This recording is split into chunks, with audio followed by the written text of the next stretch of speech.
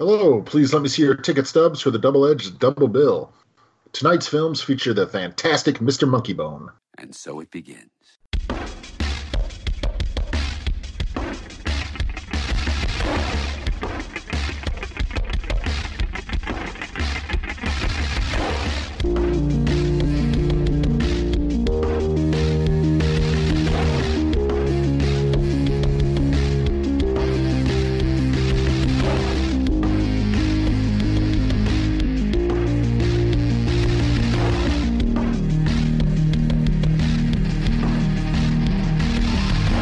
Each week, Adam Thomas and Thomas Mariani will come to the table to discuss the randomly selected yin and yang of a double feature.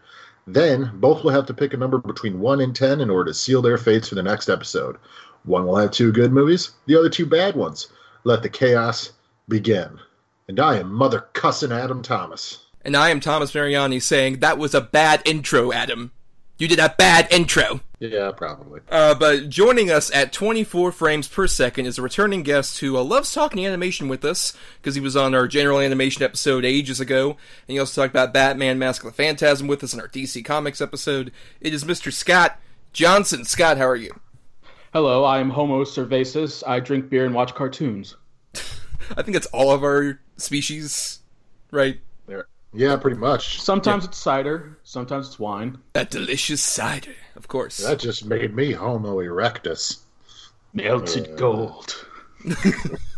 Yes, so this week, in honor of the Laika production Missing Link just recently came out, we are talking about stop-motion animation. Obviously, it's the process by which animators spend several hours animating, like, seconds of footage per day.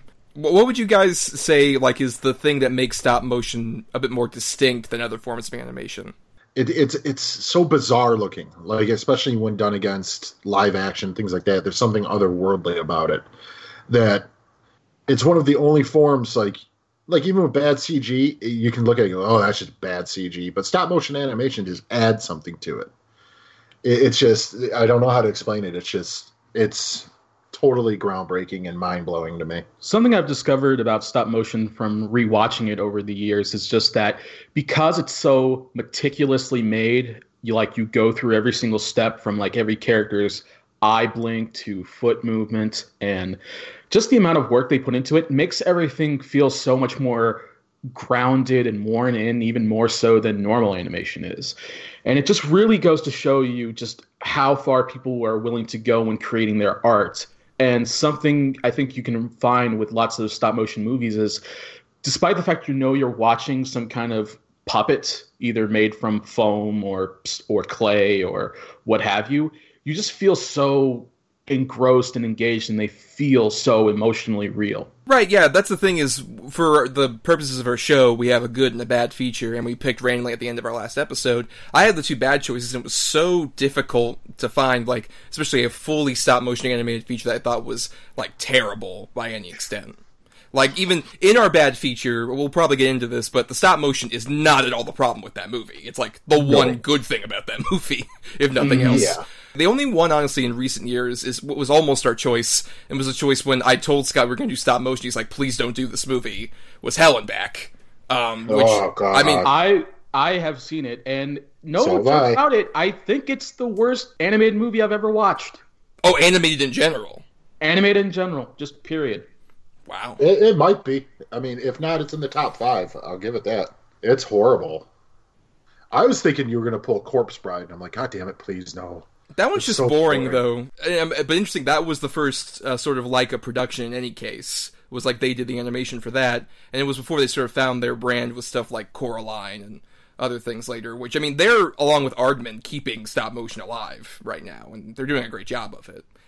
There's lots of little pockets of various, I would say, animation studios keeping animation alive. I think there's Percival Productions, which does animated features.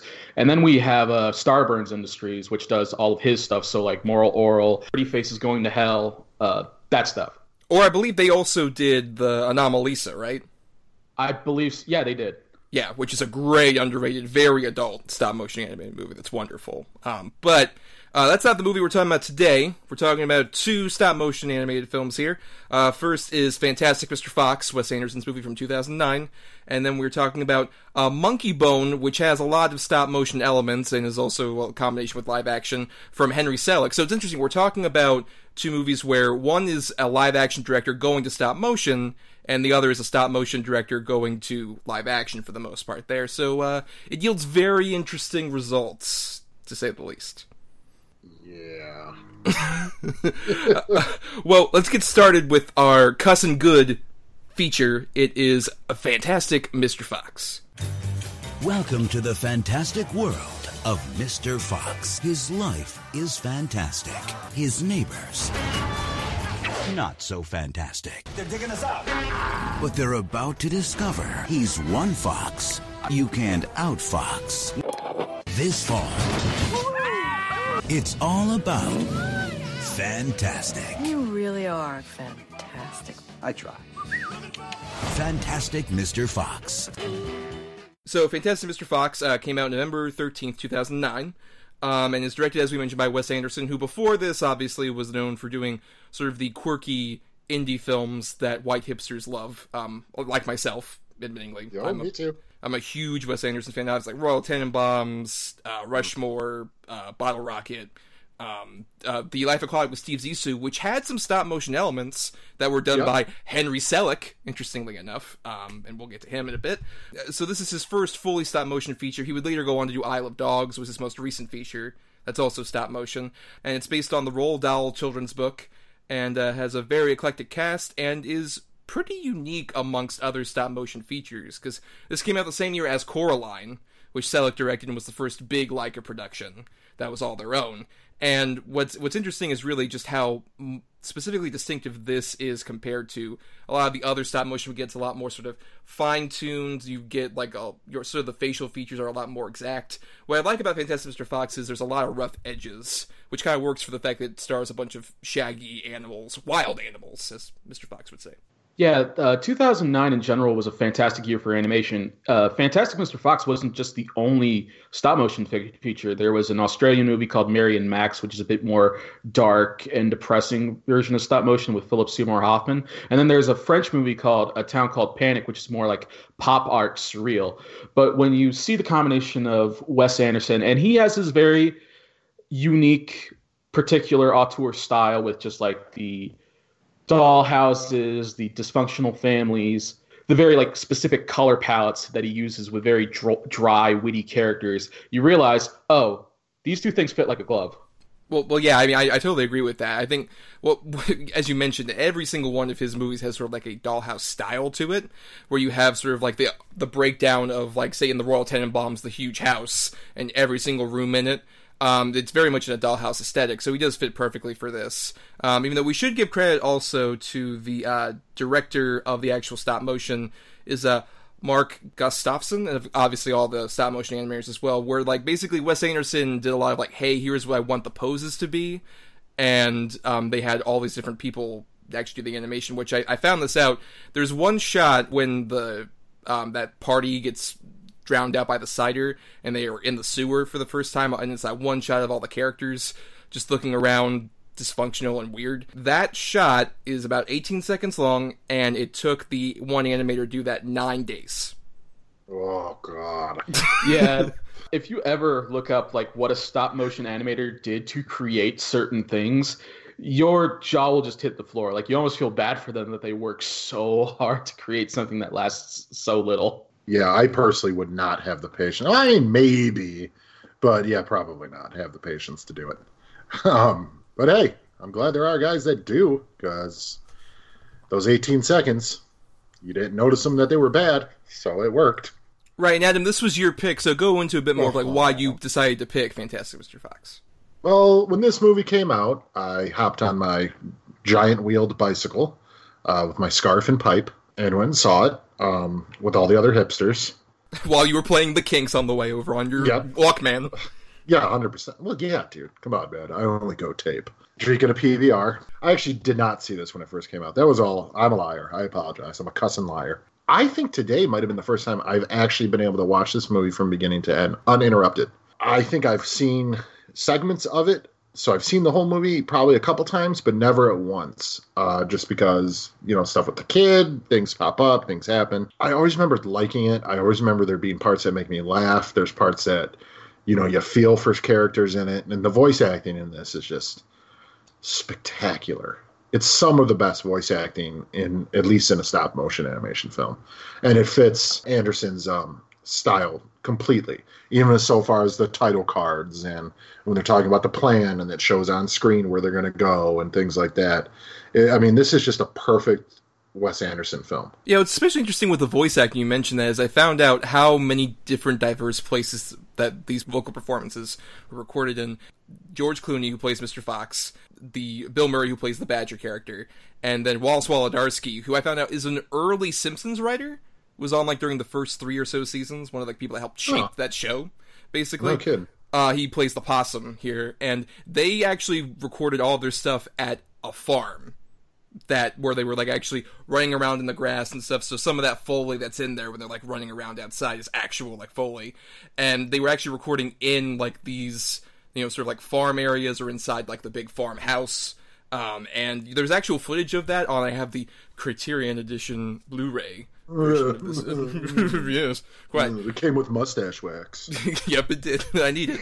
What's interesting is seeing that footage of how much of that is actually transposed and as reference for the stop motion animators, to the point where the bit where he's eating the toast at breakfast and he turns into a wild rabbit animal is shot for shot similar to George Clooney doing that in the footage. He's actually eating toast like that. It's pretty great. That's what I mean with stop motion having a very lived-in feel, is that you definitely get the feeling that not only was everything created from the dolls to the animals to the various settings, even they point out look at the very painterly backgrounds and even just little frames going on there, that you just get this whole essence of just this fall setting in probably London where all this unique stuff happens. And what I really appreciate here is that I would call this movie probably the most approachable Wes Anderson movie, because where many people are concerned that people kind of act very flat and dry within Wes Anderson's movies, here the casting is inspired, and because the dialogue is so quick with all the quick motions of all the different characters going on, that it feels just very, very natural. It's already perfect that you get George Clooney to play a character who basically wants to go back and do more heists, but I think that's all the better to what this kind of built for where Wes Anderson's career would go later on. Yeah, I will definitely say, as I said on Twitter, this is the best Ocean's movie. Oh, get the fuck out of here. It's not even comparable. Well, I'm joking, obviously, but what I think makes it slightly more comparable is the fact that when you watch this and you see the Fox actually go back to his heisting days, as it were, you actually still feel invested, because I always thought with a Danny Ocean, he has some kind of grounded bit with him and Julia Roberts, I guess, but in this case I feel so much more for this goddamn Fox puppet, who I think is definitely a much more complex character in the way that a lot of Wes Anderson's sort of male protagonists are, where he's not that different from Gene Hackman or Royal Tenenbaums or anything like that, where despite being a Fox character, he's a three-dimensional human being who has a lot of flaws and a lot of issues, but at the same time does love his family, and you see how all these characters bounce off of it. Especially, I love Meryl Streep as the Mrs. Fox. I think she is so incredible as that character. With a lot on the page, I think she makes her such a believable, engaging character as well, where she has been through so much, and she does love this guy, but she realizes, maybe I did make the wrong decision. Maybe this guy is just too wild a person for me to ever settle down with. I think he might be dangerous for my son. Which is crazy to me, because Meryl Streep has never really done anything of note. Well, no, she hasn't done a lot of things. You're right, yeah. No, I agree with you, though. No, for something that is really a more or less a background character, she breathes a whole lot of life into it. And I didn't get really a Danny Ocean vibe from Fox in this one. I got more a Oh Brother, Where Art Thou, George Clooney. There's a bit of that, too, which is great. Yeah, oh god. I think they really sell something great here, because having watched this a second time, I noticed anytime there's any action going on, like it gets very fast paced, like whenever they're doing a heist or they're moving things along, they're just very quick, very snappy. But then when like they focus straight on characters, like they have like sometimes the character look directly back at the camera, which happens a lot in this movie, you realize like their emotions are very subtle. Like you can tell that they're kind of, like when their eyebrows move, like they're definitely making various expressions. But I think that just gives so much more potency to when they do feel something. It's kind of like when you stare at their eyes for a long time and then you realize, oh, they're starting to develop water around there. Oh, they're crying. Oh, that means a lot. Or even they use it comedically, like the way that Kylie will kind of like listen to whatever Mr. Fox is saying, and then he'll just have like swirls in his eyes. Right, I agree with you about especially the crying thing in this and in Isle of Dogs as well. Nothing represents like still lingering ideas of like movie magic to me like seeing a stop-motion animation character actually cry tears. That's beautiful to see, honestly, in this movie. Yeah, done very, very well. Because I have seen in other movies, and it kind of looks like, they just bead clear glue down their face. But this one, I mean, you can literally see him welling up. It's just... God damn it, I love this movie so much. What I really appreciate here is just that you have all these different characters, and they're just their animal names, but he's able to drill out so much great performances, even if they're used once. Like, you have the great scene where Owen Wilson is the coach explaining how this weird animal cricket game is played. And then you get the big cheese, which is Willem Dafoe as this rat who defends the cider, who is amazing. Adrian Brody is the field mouse. Which is so great. He has like 2 lines in the movie. It's so great. I know, yeah. It's perfect. This, to me, is the perfect example of a movie that kids can really get into and enjoy, and adults as well. I mean, there's plenty of humor for adults in here, as well as the kids. There's so many great examples of just like very visual gags that anybody could get, but also just the back and forth, like obviously the cussing thing, which we're referencing. There's a whole back and forth between him and Bill Murray that's hysterical. Oh, God. That has the most relatable 2019 line, which is, I understand what you're saying, and your comments are valuable, but I'm going to ignore your advice. Yeah, cuss you, Bill. Cuss I am. There's also even just like really great visual gags, like especially upon this watch, I forgot how much I love the whole we're glowing bit. And it just cuts to, they have like a version that has like a light fixture inside of the character. They look like lawn animals. Right. You have this $100,000 puppet, and now it's a $10 like plastic thing. Right.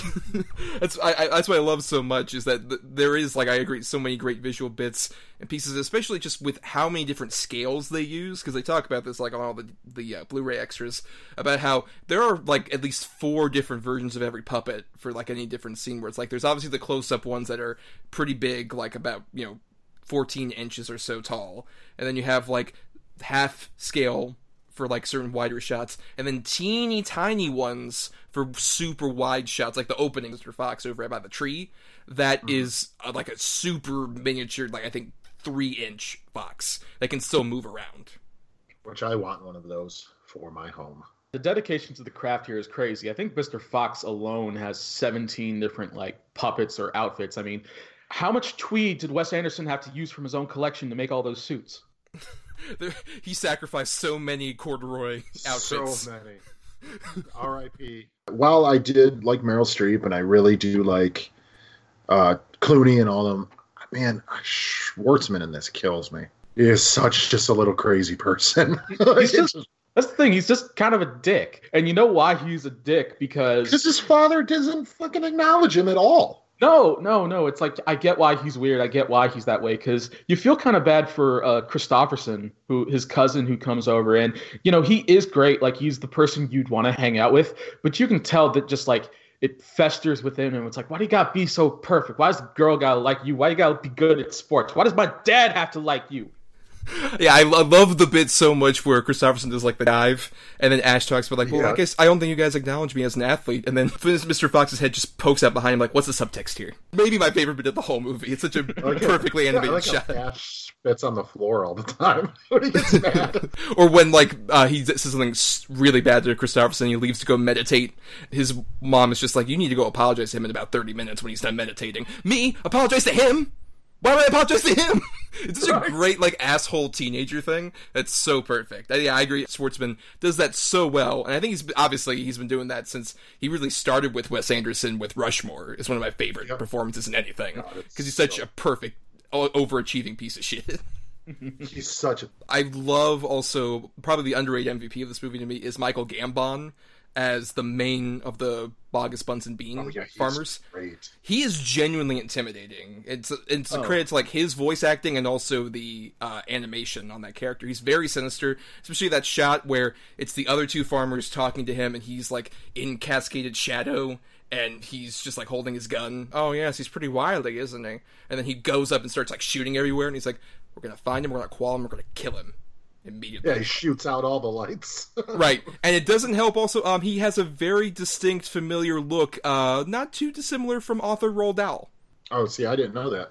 Yeah, if you look at pictures like Roald Dahl, he looks exactly like that puppet. This might be my favorite Roald Dahl adaptation. Or, I mean, I haven't read this book since I was a child. I remember vaguely reading this book, because it actually follows sort of like the second act is basically the length of the whole story.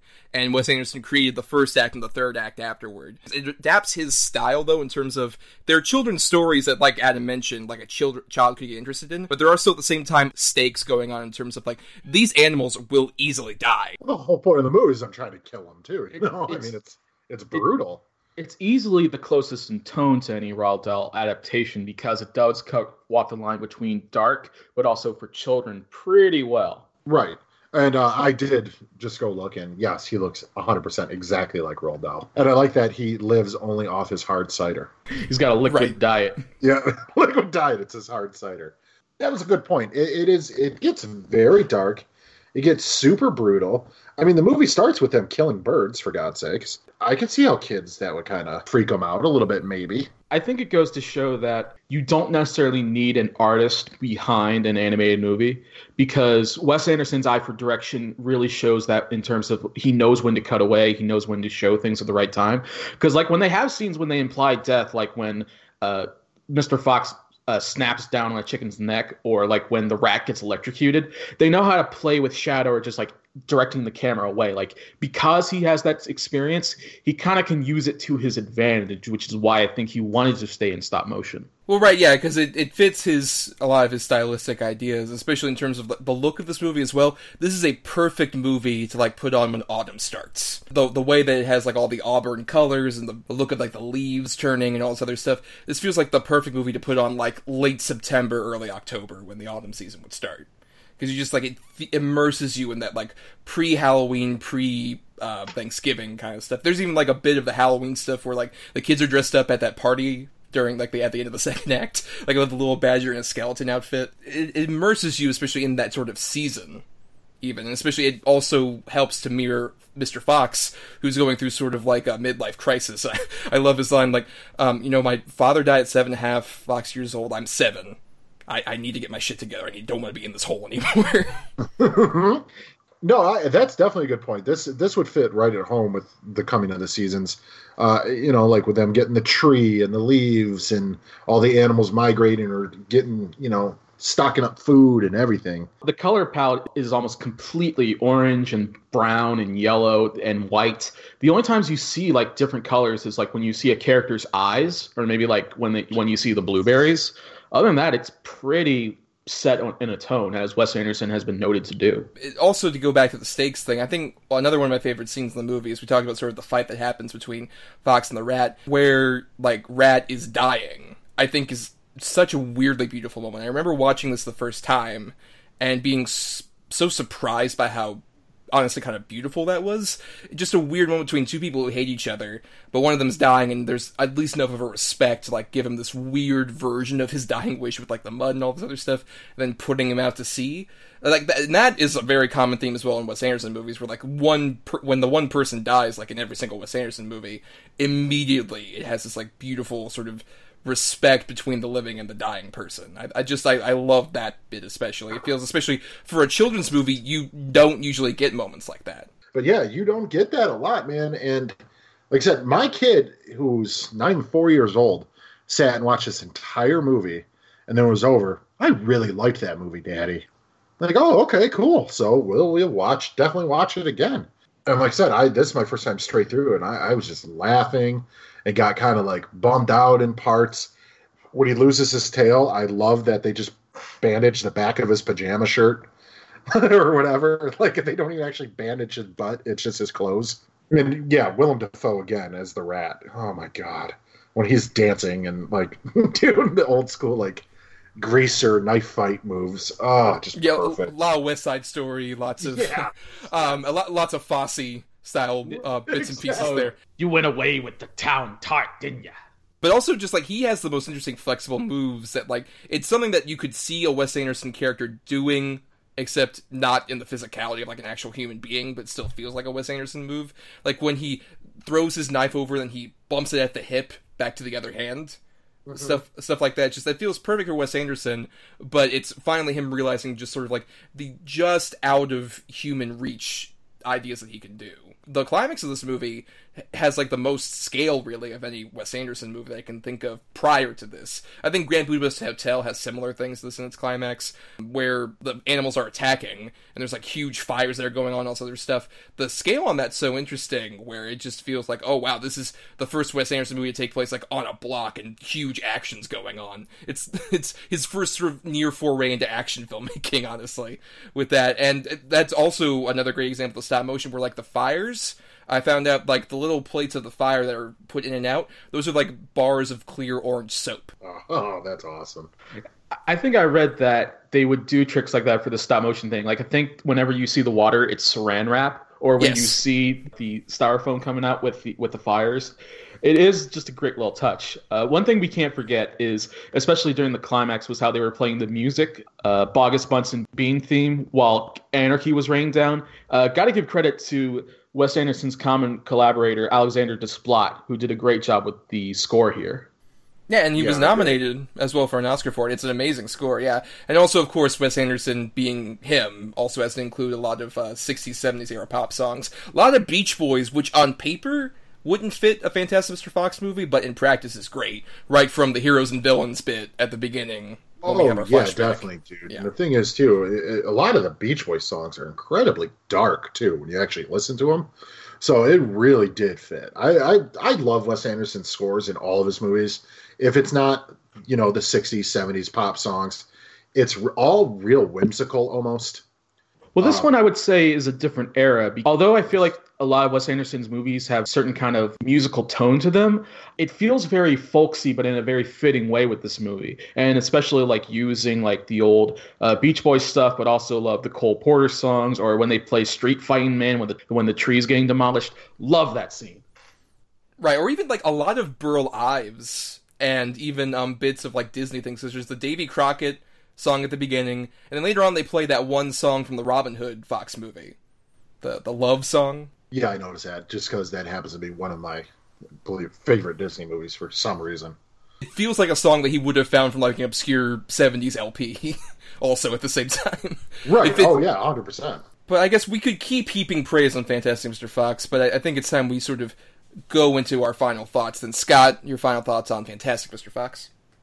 Oh, just a lovely movie. I kind of reiterate what I said earlier, is if you don't know if you like Wes Anderson or not, like maybe his tone, maybe his style, the way he produces things, I think this is a good tester movie to see if you kind of like what he's doing, because being an animated film, you can really appreciate the stop motion and how the actors are cast and directed to say certain things, but it has his great sense of wit and dialogue, and I think pacing that really pays off here.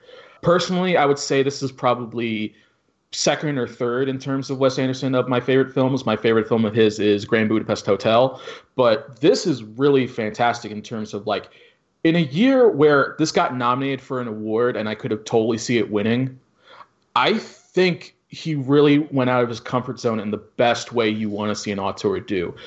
So because of that and the way he combined all these elements together to make a very Wes Anderson, so it's kind of dry and a little bit flat in some places, but still a delightful, engaging experience, I think, for everyone to enjoy. Adam?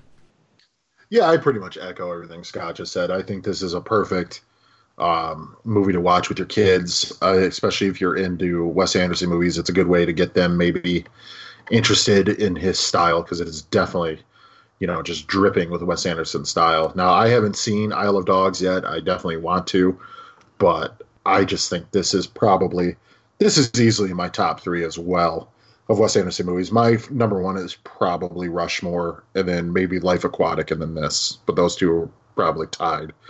I just think this is a fantastic film. How appropriate! What a great adjective. I see what happened.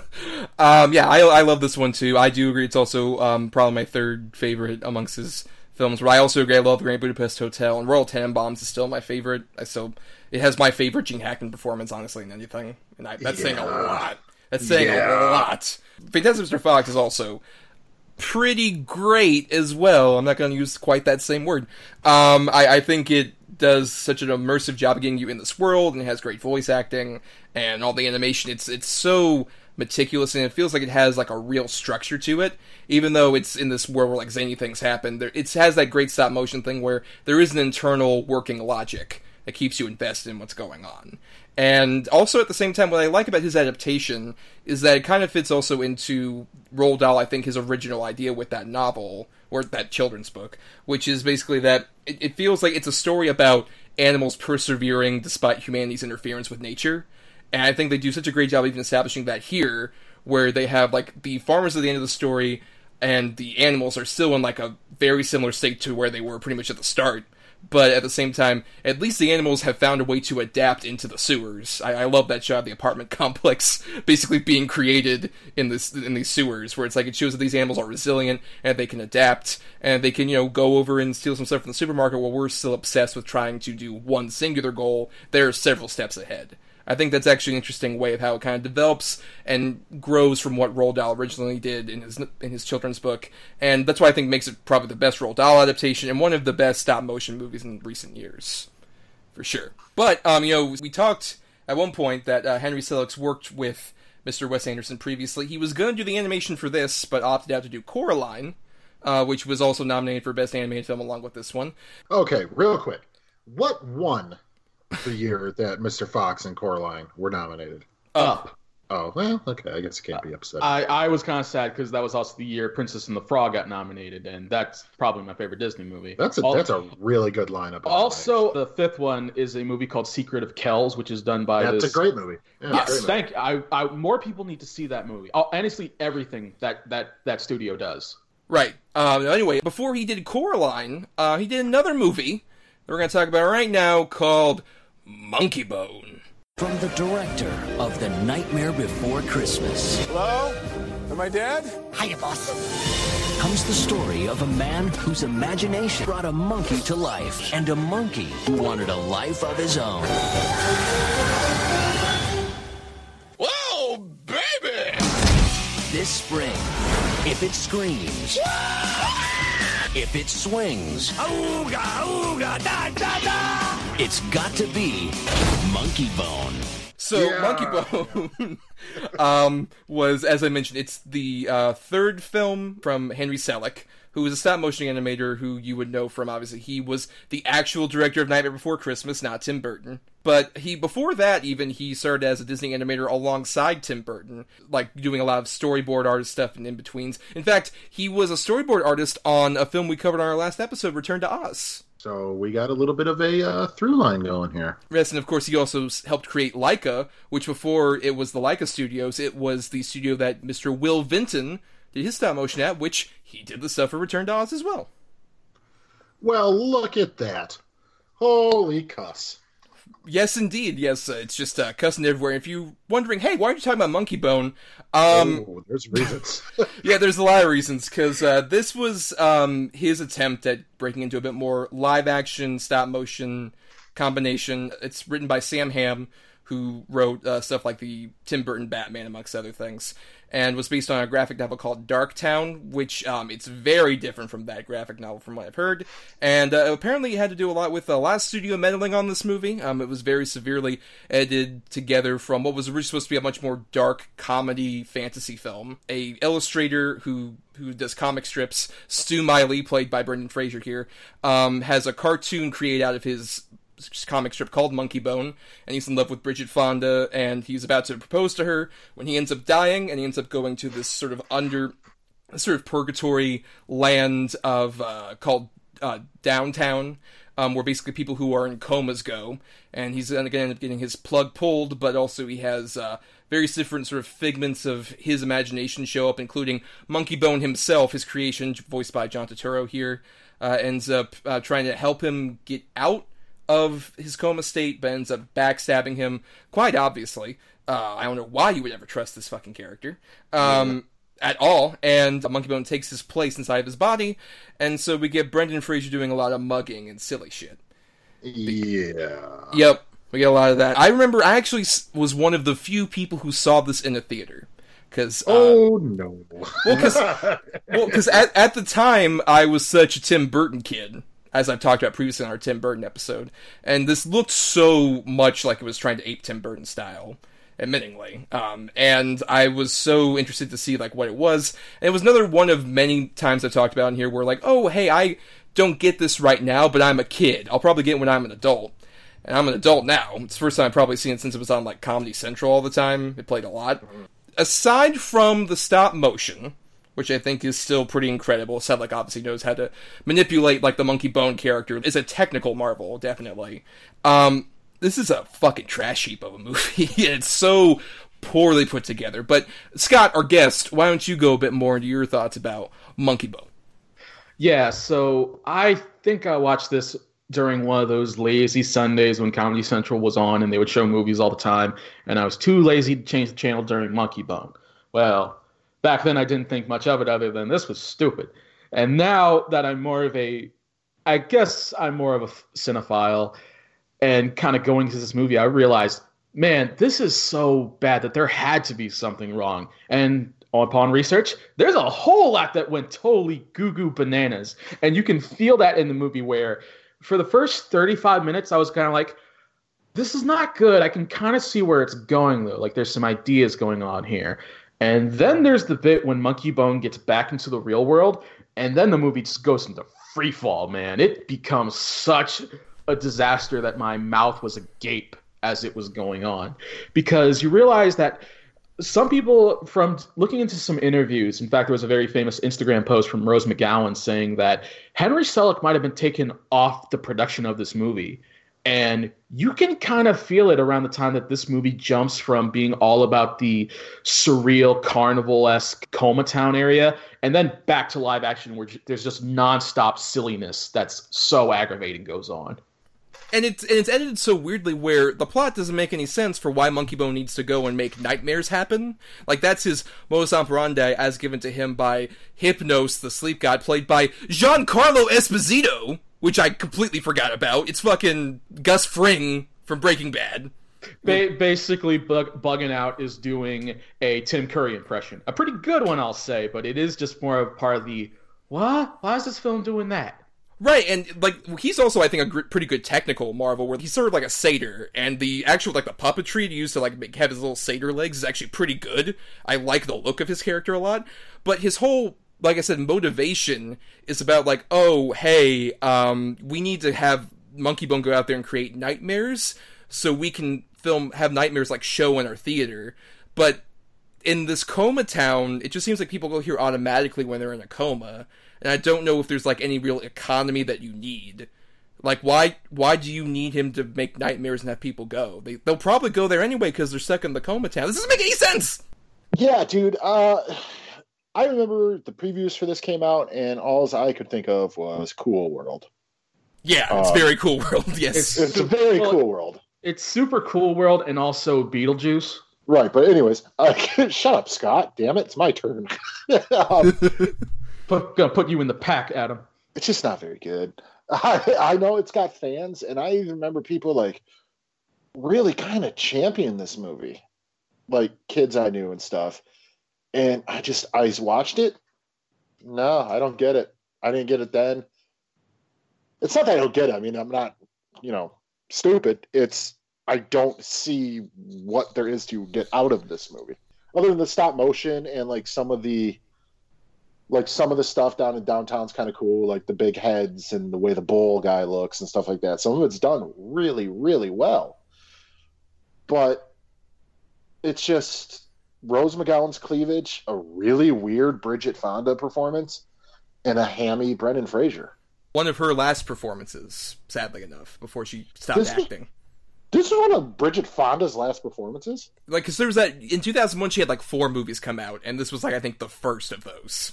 And then she stopped acting. Oh, no.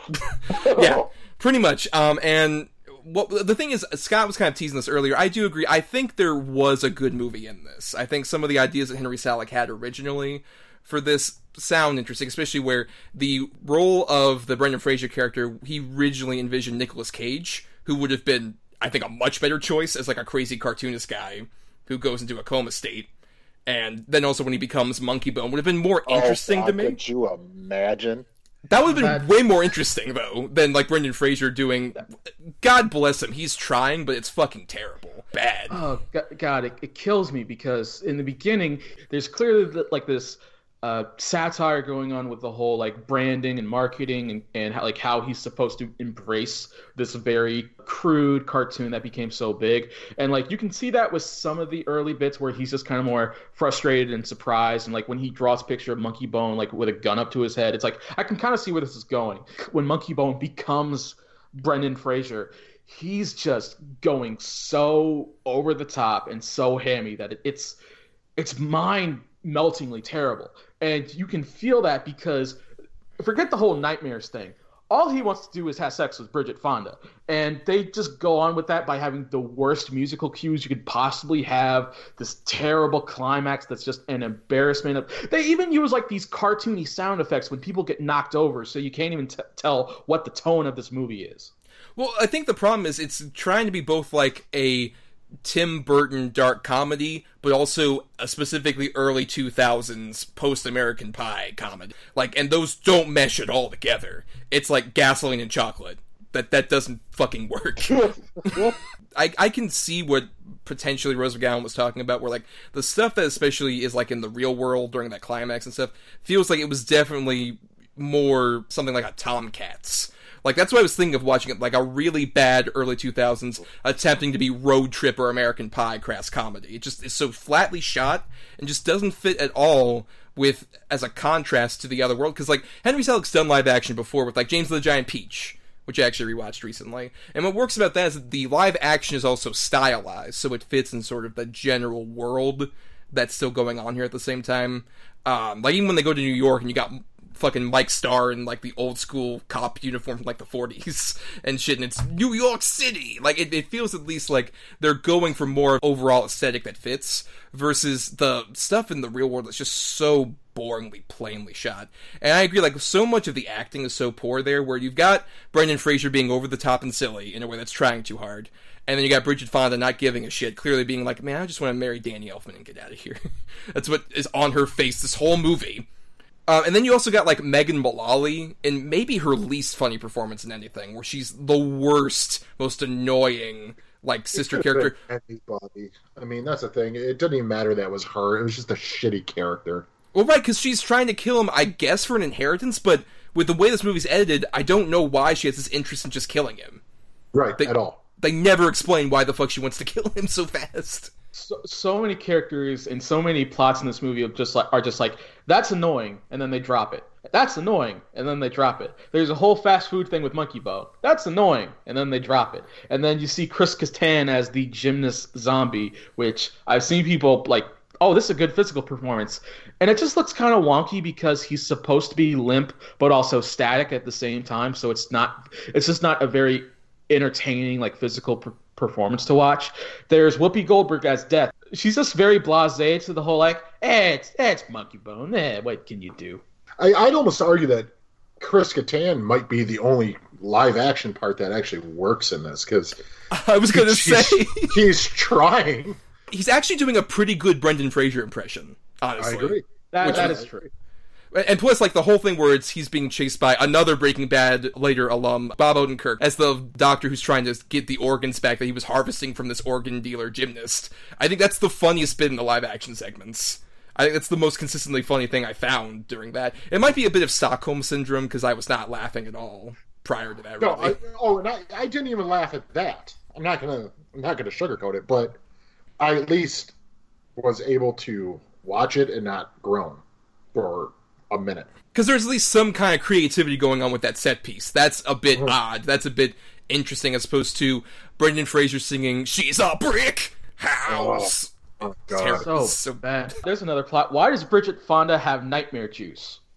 Oh, it's because the nightmare juice is going to make the nightmare things. But then the plot goes, the nightmare juice thing isn't important. It's only so Dave Foley has a really bad joke where his face turns purple and he talks to the camera. It's like so much of this is like you could feel how messed up this was behind the scenes, because the third person here we haven't mentioned yet is Chris Columbus, the famous director who did Home Alone and Harry Potter and all kinds of stuff. Supposedly, not only was he a big executive producer, but also he might have done some of the editing that might have affected this movie. I'd argue if that's the case, then it was for the better. Because there might have been a good idea here, but with all the talent involved, not any of it came to light. I mean, this movie is just a fucking mess all over the place. Like I said, this is a reach to use it for a stop motion animation movie, because it is basically only monkey bone and then the couple creatures in the beginning. But the stop motion animation is the good part. Like you said, Thomas, it's the only part of the movie that actually does work. Like, it looks decent. Other than that, this movie, oh God, is it terrible.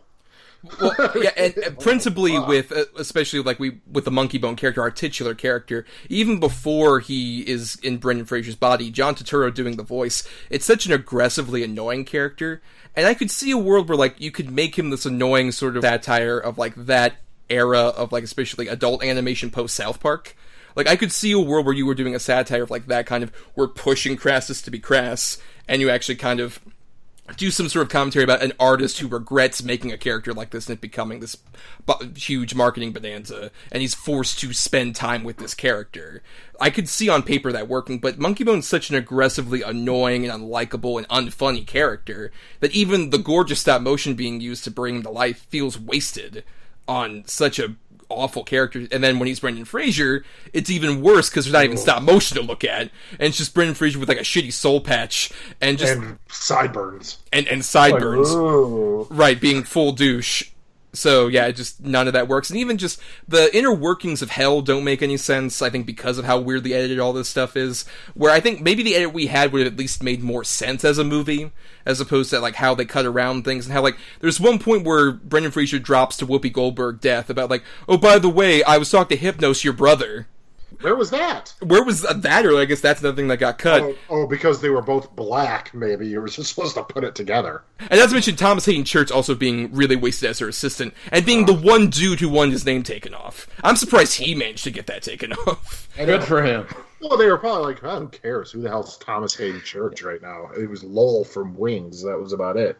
Even thinking about the timing when this movie came out, because you can definitely feel it wants to be a Tim Burton movie, but this also came out in the era when there was, I guess, more like mature, like crude, shocking stop motion out there. So this was around the time that like the PJs was out, Celebrity Deathmatch was out, Gary and Mike was out. A lot of times where it's like it's starting to be a bit more like understood and mainstream, but then they just kind of folded back by, I think, kind of relying too much on the Henry Selick look and aesthetic of like it has to be dark and dreary. But here it's like far more confusing and strange, especially in the way that like, okay, Monkey Bone moves really well, but his look is not very unique. It feels like it would fit in with any Cartoon Network show, like if it was like 2D animated, like the opening scene of this movie.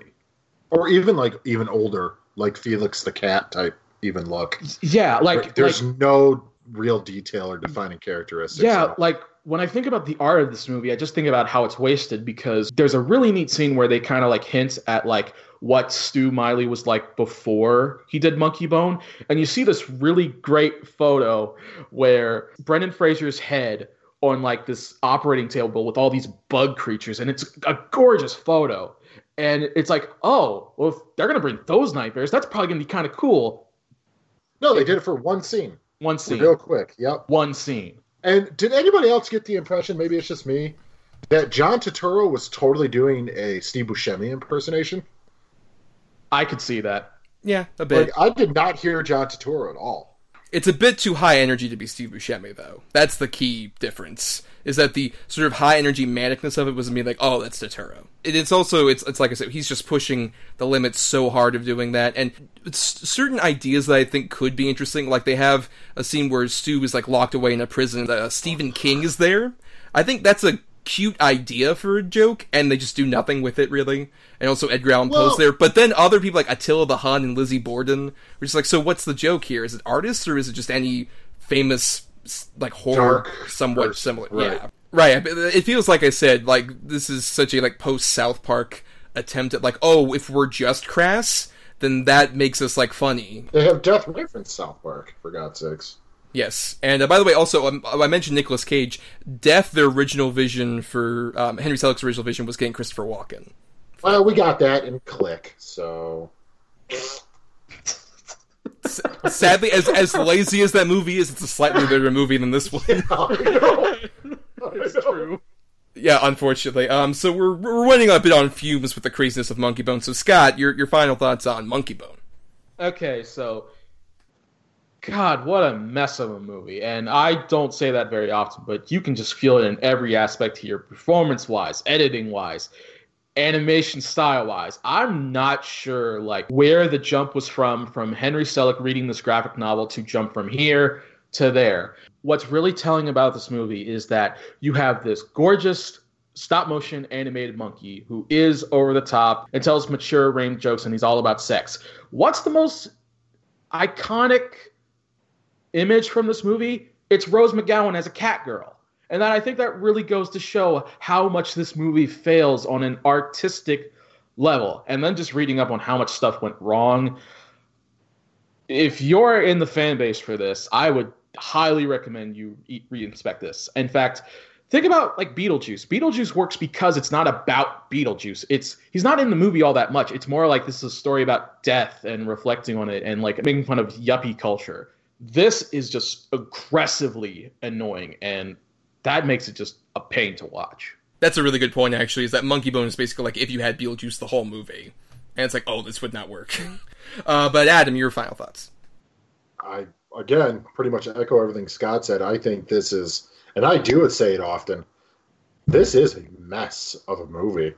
I mean, there's nothing funny, really uncomfortable sexual humor. It's a terrible film, dude. And this is, look, I'll always give Brendan Fraser credit only on the point where he always made himself look like an idiot and did not care. Like, he did it all the time, and it worked. Well, worked might be a little bit of a strong word, but he always did it. But that being said, it's just, no. If Chris Kattan is the strong point of your movie, you've made a huge mistake. Yes.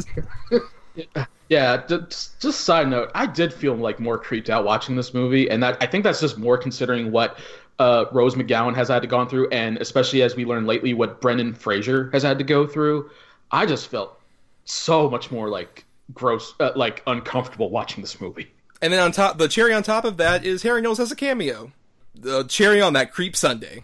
Anyway, so I agree pretty much with everything about Monkey Bone. It has some curious ideas to it, but it's ultimately just really depressing, especially considering Henry Selick has only made 4 feature films. And the fact that 1/4 of those is Monkey Bone is so sad. Because I would love to see that dude keep doing stuff. Because along with admittingly some of the production difficulties that you've talked about, Scott, with this and Chris Columbus and all that, at the same time I've heard a lot of stories about him being very difficult to work with. Like, he animated a movie with Disney, I think it's called like The Moon King, I believe is what it was called. They were 60% of the way through it, and Disney was like, hey dude, we don't want to work with you anymore, so you can take the footage and shop it around to somewhere else. We won't even keep the rights, because we just won't deal with you anymore. And he's also done similar things with like Pixar he was about to do something with, and they similarly kicked him out, and other stuff. Like, he's gone through so many people, and it's such a shame that, like, he seems like such a great artist, but also a very difficult person to work with, that we haven't gotten a movie from him in a decade. We're supposedly going to get, like, that Netflix Demon movie with, like, him and Key and Peele doing the voices. I mean, I hope that comes out. but also at the same time, just like I said, the fact that he has so little like actual work out there, and that one of them is this awful mess that barely utilizes his stop motion talents is a pretty big shame. And that's the end of that shameful discussion about our stop motion animated films. Before we go, and before we do our picking for next week's episode, which will be pretty interesting, stay tuned for that. We have some feedback to read, because we asked all of you via the @DEDBpod Facebook and Twitter page about your favorite and least favorite uses of stop motion. And first, we got one from Tori DePina here, who says, to be honest, I really can't think of a terrible example. Maybe something obscure, like After Last Season, for stop-motion animation. As for best, there is Fantastic Planet, Nightmare Before Christmas, Coraline, Fantastic Mr. Fox, and Mary and Max. Dan Chambo says, I loved Prometheus and Bob on Kablam. It's funny, but Ed 209 in RoboCop is stop-motion animation, and they did a pretty good job there. Jason and the Argonauts blew my mind as a kid, and then as a teen, I loved the Army of Darkness stop-motion stuff. I guess if I'm looking to pick a favorite, it would probably be Small Soldiers. Bad, I don't know. I really don't get into Wallace and Gromit and the other English stop-motion movies. Tool had some kick-ass stop-motion animated music videos, though. Luke McBride said Chicken Run was shite. I watched Chicken Run recently. It's very ho-hum. I will not take this slander against Chicken Run. James Rodriguez says, this may be considered sacrilege, but I don't like Fantastic Mr. Fox. I've watched it multiple times, but it's left me cold upon each viewing. My favorite use of stop-motion animation has been in the emotionally adult My Life as a Courgette, Wallace and Gromit in The Curse of the Were-Rabbit, and the use of Ash's hand in Evil Dead 2. Special mention deserved to short amount of it used in the It's Always Sunny in Philadelphia Christmas special. And Lance Langford of The Horror Returns says, hats off to the great master Ray Harryhausen, truly the OG of stop-motion animation. How many times have you heard Release the Kraken? I also give serious props to Henry Selick and his brilliant direction on Nightmare Before Christmas and Coraline. As James Rogers asked, I'm glad he brought up My Life as a Zucchini, or My Life as a Courgette, was an Oscar-nominated movie from, I believe, 2 years ago. It's on Netflix. It's fantastic. I think everyone should go watch it. It's only 69 minutes long. Like, if you watched Shazam this weekend and realized, this has a positive version of a foster home or a foster family, this movie has one of those. And I highly recommend it. You can watch it in the French version or the English version. Both are great. Highly recommended. Yeah, I also was glad to see Dan shout out, of all things, Prometheus and Bob from Kablam, which, for those of you who don't know, Kablam was like an anthology show that was on Nickelodeon that had various animated recurring segments. And one of them was Prometheus and Bob, which was like where an alien tried to teach a caveman how to do certain things, and it would always blow up in his face as he did like video logs about it.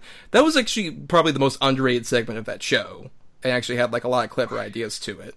I do not remember that at all. I do. It was more like the more quiet kind of funny compared to other stuff on Kablam. I'm also glad he brought up music videos, because that is a pretty great way to explore some different things. The Tool song I think he's mentioning is Sober, which is really good. But there's tons out there. There's obviously Peter Gabriel's Sledgehammer. Right. I mentioned Partisan Classics, which is an animation studio. 3 of them are directed by Michel Gondry that I would highly recommend anyone see, and that includes Fell in Love with a Girl by the White Stripes with the Legos, Walkie Talkie Man by Stereogram, which has like yarn, and then Snowbound by Donald Fagen of Steely Dan. Right, and one that actually I would recommend, it's vaguely stop motion. I think it's more in like the pop art way that you were talking about with The Town Called Panic earlier at the beginning of the episode, is the music video for Don't Play No Game That I Can't Win by Spike Jonze for the last Beastie Boys album, which was done with all action figures. Yeah, that was really good. Yeah, that was really good. Right, yeah, I really love that one too. I just want to say, holy shit, I'm not disagreeing with Lance.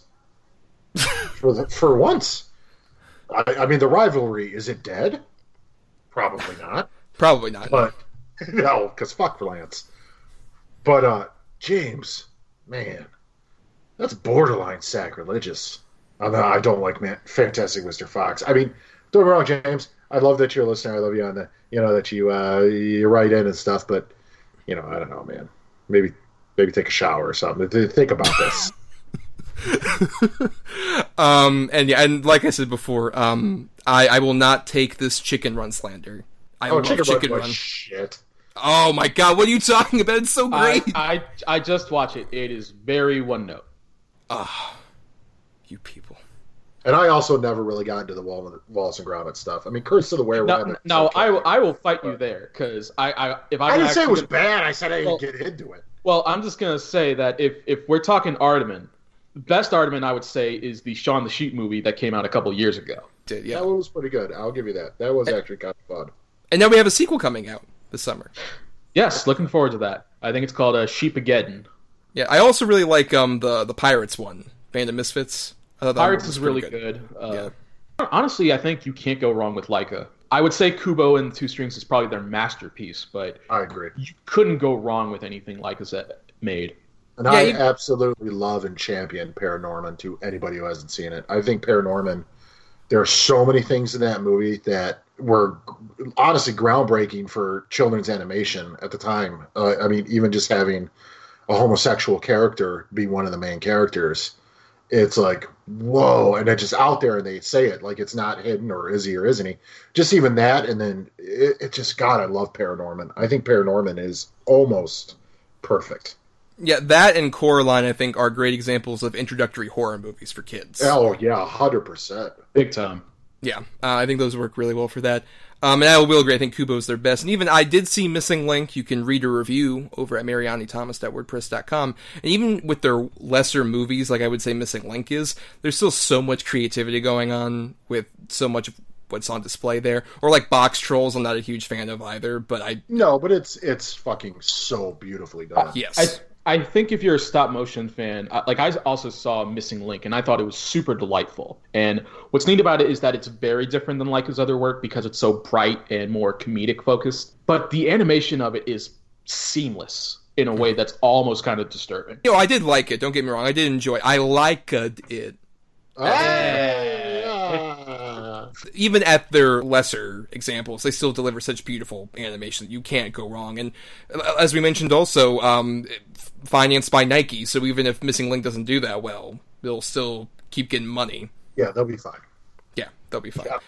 Yes. And we also got some feedback about our last episode about fantasy films. Lance said this, just making a wild guess that Adam Thomas considers both of these masterpieces and slobbers all over each individual frame of these films. And there's the rivalry again. And we also got Beatrix Hopper said, Return to Oz is fantastic. Jen Farrar says, dude, Return to Oz is hands down one of the best Oz creations ever made. And then Oliver Sloan mentioned his favorite fantasy films that we got a bit after we recorded, which was Beastmaster, Excalibur, Sword and Sorcerer, The Fall, anything by Del Toro, League of Extraordinary Gentlemen, and Jason and the Argonauts. League of Extraordinary Gentlemen?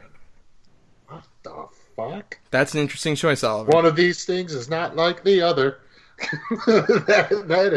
That's a very interesting choice. Well, I can always count on Oliver, though, to come through with a ton of choices.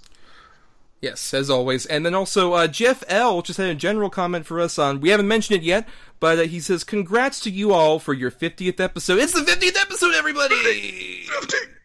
Yeah! Almost a whole year.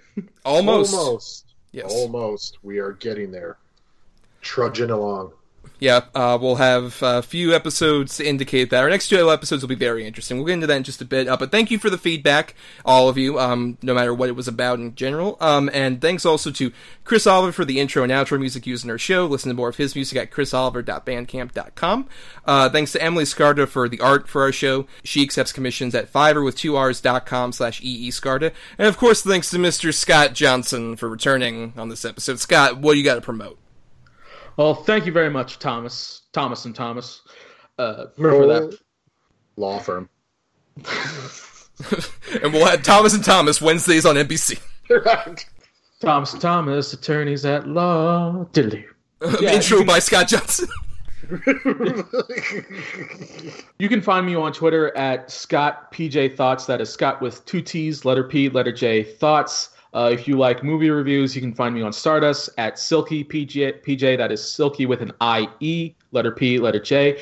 And if you like craft beer or drinking, you can find me on porchdrinking.com, where I do beer showcases, pop culture pairings, and homebrewing.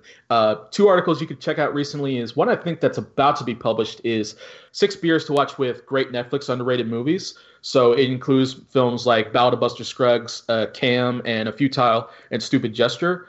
I would also recommend the ultimate 6-pack you can have with the 2018 Oscars. So we picked beers to go with all of the Best Picture nominees from last year. I think my favorite one to pair with that was a pineapple beer with The Favorite.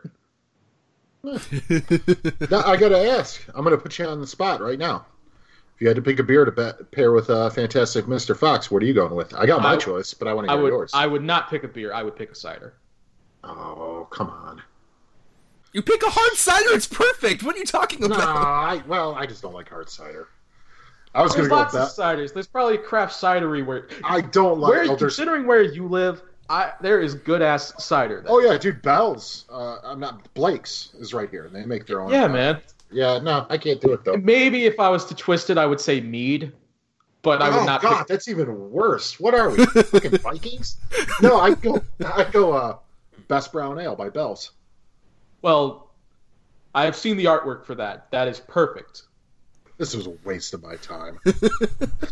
Hey, at least I didn't pick a beer from Monkey Bone. You shouldn't drink and watch Monkey Bone. Oh, yeah. If you do, it's got to be like... Oh, it would be that banana bread beer I see everywhere. Oh, God. Or like the chili pepper beer. What it should be is just like you have like a container that has like the banana bread beer, it's like halfway full, and then you put the chili beer in because it's such a weird concoction, and it's been out for like a day or two in the sun, and so you drink it, it's disgusting. That reminds me, I think Stone came out with a beer, a crazy ghost pepper beer, and they just called it Punishment. That would be great with that this. Makes sense. Yeah, or collect like hobo piss that he's been drinking Mad Dog all day. Just get his pee and drink it. Exactly. Find us on Twitter and Facebook at DEDBpod. That's where every Monday we put out those feelers about what your favorite and least favorite things for a topic that we're doing. So the one for our next episode should be up at the time we're posting this one. And then also you can email us at doubleedgeddoublebill, all spelled out, at gmail.com. And you can also find me on my own individual account at NotTheWho'sTommy on Twitter. And also, like I said, MarianiThomas.wordpress.com for a review of Missing Link and other things as well. And you can find Adam being animated at 24 frames per second to be done for this show. Yeah, pretty much. That's about it for me.